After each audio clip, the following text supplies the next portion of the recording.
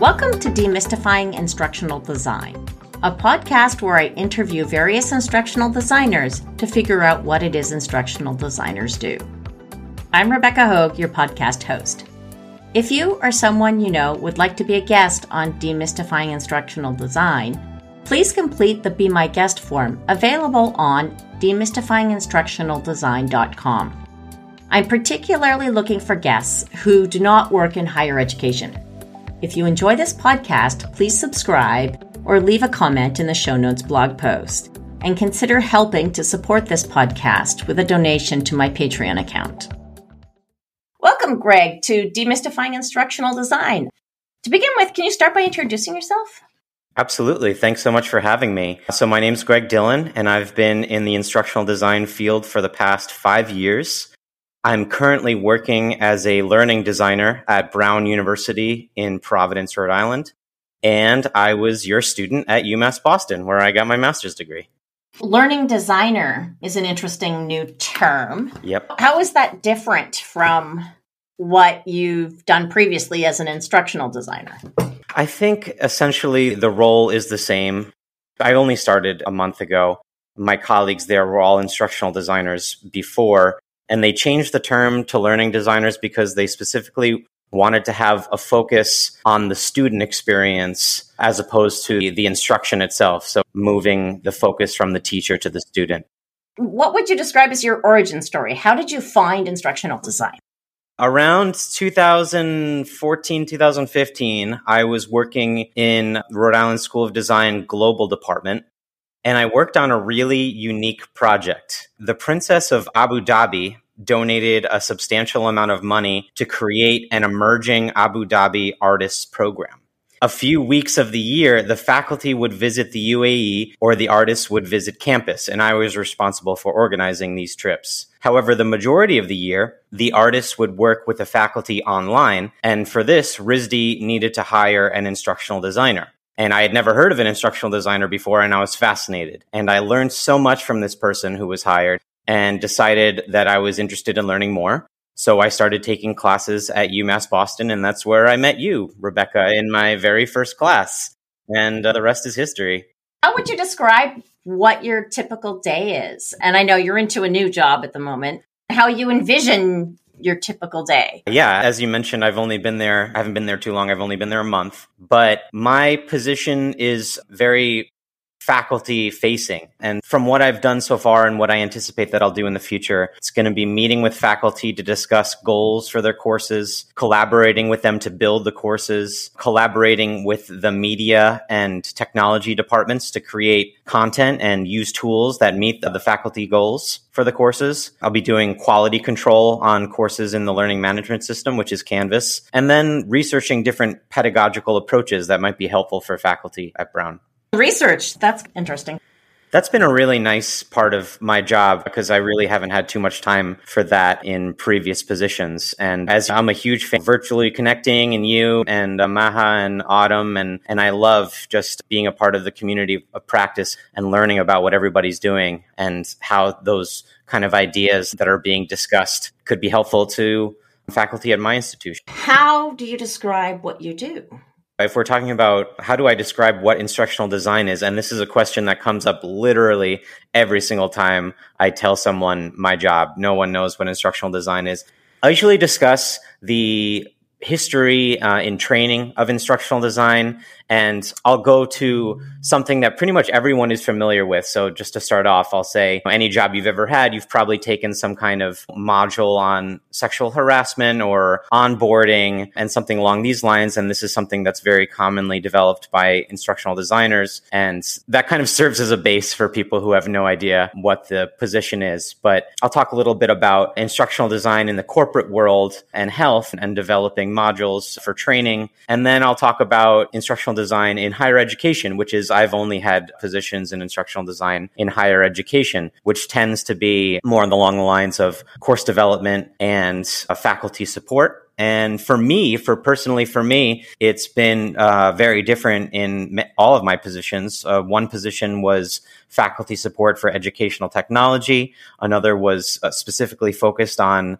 developing interactive lectures using Camtasia or Storyline. And then in my current position, I primarily advise faculty on best practices for their online courses and work with them closely to build those courses. What kind of projects do you find fun? So the projects that I find to be the most fun are really based on the people, the faculty that I'm working with. And the best ones are when faculty are really passionate about effectively teaching their students. And when I get to learn about their unique strategies and unique assignments that they employ, because this then becomes a part of my pedagogy, it adds to me. And I really like how I can facilitate a certain culture of the institution. The more I learn about what faculty are doing and what they think is effective, the more I can recommend those things to their colleagues. And if faculty know that their colleagues are doing certain things that's helpful, then it's way more likely that they will adopt those practices themselves. And so I really like when I work with a faculty member who has those kinds of ideas. For instance, when I was at Gordon, there was one professor who used 360 cameras to develop a virtual map of Jerusalem. Gordon is a Christian college. And then in another instance, for a critical thinking course, I created a simulation that students would go through so that they could experience cultural bias. And these are kinds of things that I would also talk about with other faculty members who come to me asking, oh, what can I do with my course? And I'll say, oh, your colleague had a lot of success with this. And they'll say, oh, really? He did or she did? And I really appreciate those projects the most. That's actually a really useful strategy. Finding somebody who would be a peer, in essence, another faculty member that's doing it so that you can call upon, oh, yeah, your peer is doing this, and it's not just coming from random instructional designer. Exactly, because it's one thing, I'm sure they trust my expertise, but it's one thing when I say this is a best practice and you should use it. And it's another thing when I say, oh, your colleague who is your friend and someone that you respect and have known for many years is doing something that's really effective with her students. That's going to work way more. You've been at this for a few years now. What area would you describe your niche to be? That's a complicated question, I would say, because I have certain things that I'm good at in instructional design, and then certain areas that I'm very interested in growing. And so for me, the past 3 years, I've been doing a lot of work with creating simulations and interactive lectures with Storyline. So that's something that has been my niche the past 3 years. I've always been the go-to person for that. I've also worked a lot with doing open educational resource workshops with faculty. And I've really enjoyed that. And I would consider continuing to do that in the future. But in my current position, I feel like we have yet to create the kind of experiences in online courses that replicate social presence, the social presence of in-person classes. And I think this will be accomplished by focusing on community building. And I hope to invest more of my time in that in the current position. So that's where I hope my niche to be. That's pretty much what I do, right? Yeah. I've always felt, in my experience in your classes, I always felt that there was a great sense of community and social presence.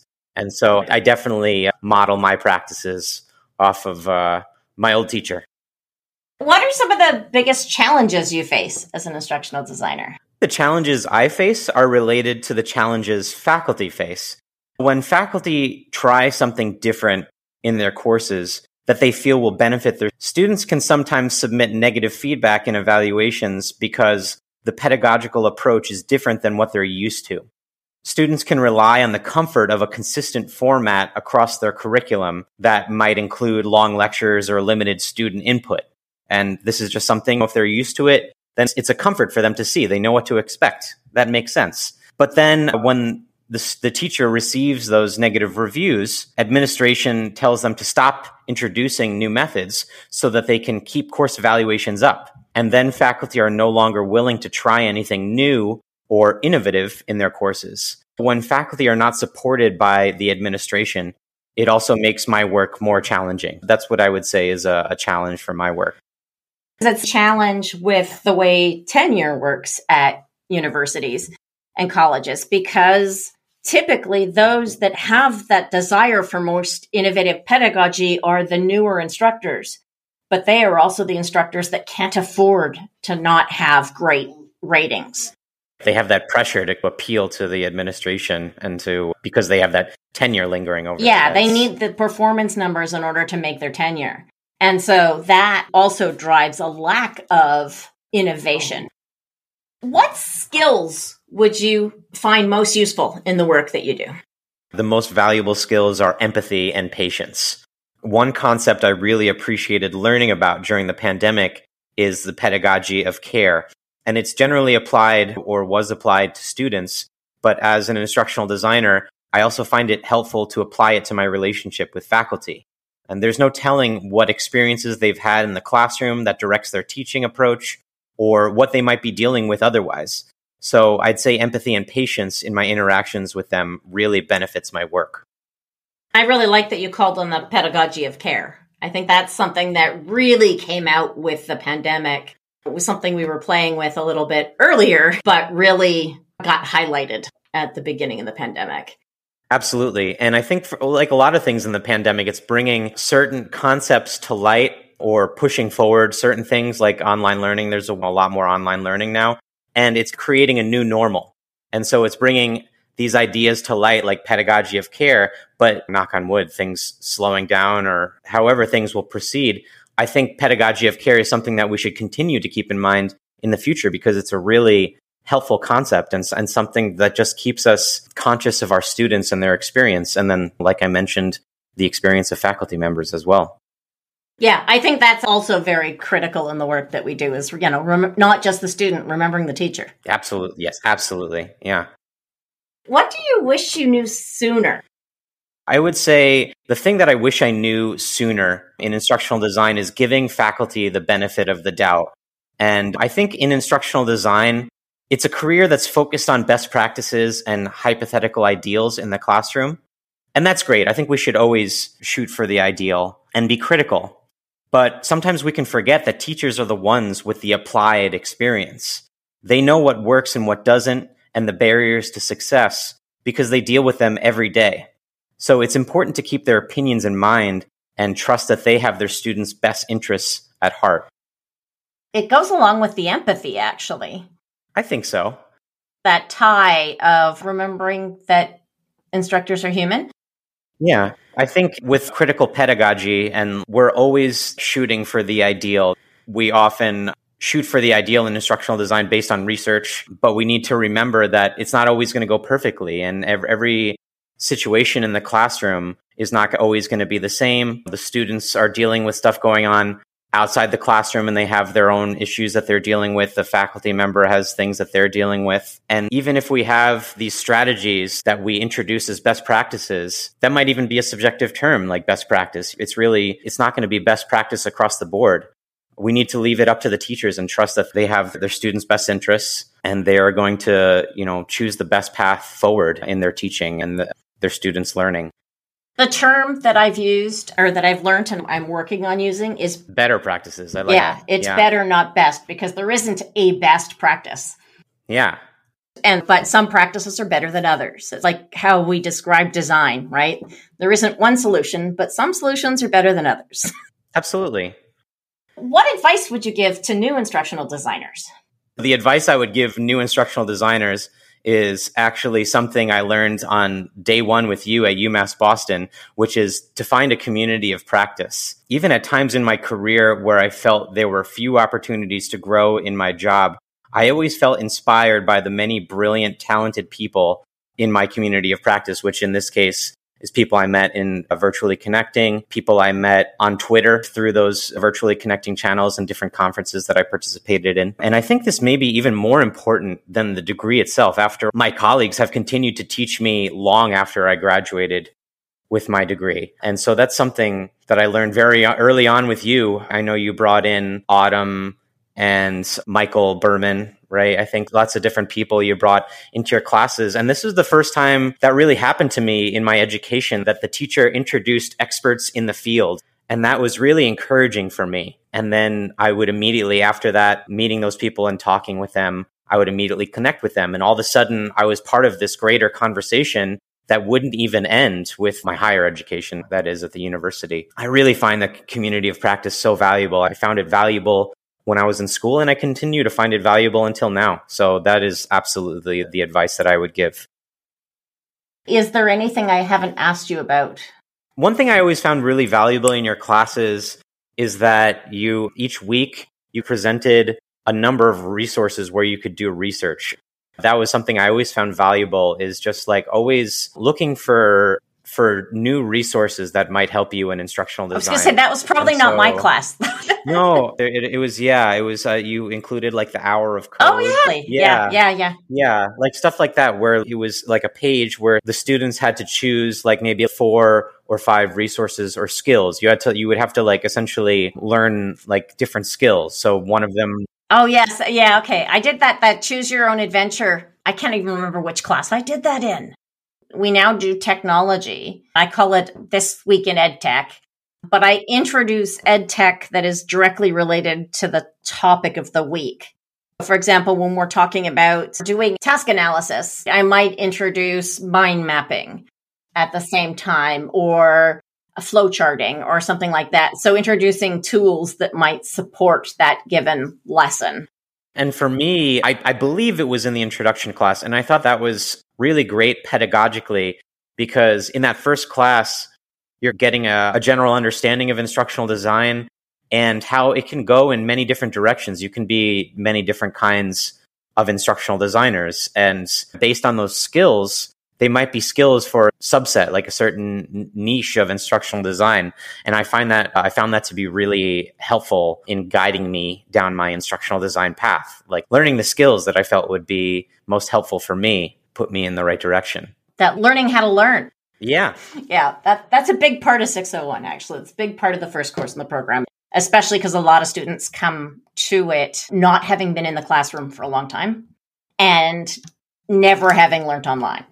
That might have been my first online class. I'm trying to remember. I think it was. Yeah. So there's a big learning curve there. I actually have a note to self every semester that says, do not underestimate the amount of learning how to learn that happens.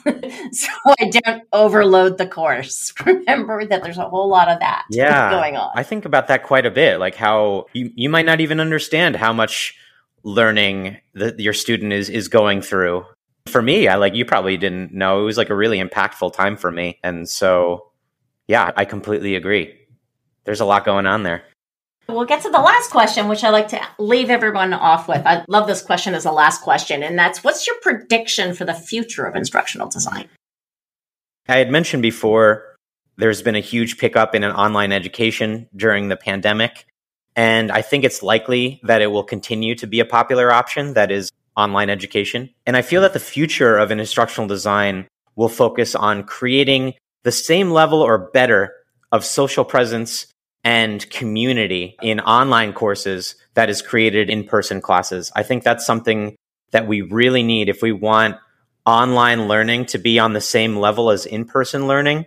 We really need to figure out community building and creating that sense of social presence that sometimes just organically happens in in-person classes. We need to be conscious about creating that in online classes. So I think that's going to be really important for the future. Thank you, Greg, for joining us on Demystifying Instructional Design and helping to enlighten us on what it is instructional designers do. Thanks so much. It's been such a pleasure to be here. You've been listening to Demystifying Instructional Design, a podcast where I interview instructional designers about what they do. I'm Rebecca Hogue, your podcast host. If you or someone you know might like to be a guest on Demystifying Instructional Design, please complete the Be My Guest form available on demystifyinginstructionaldesign.com. Show notes are posted as a blog post on demystifyinginstructionaldesign.com. If you enjoyed this podcast, please subscribe or leave a comment in the show notes blog post.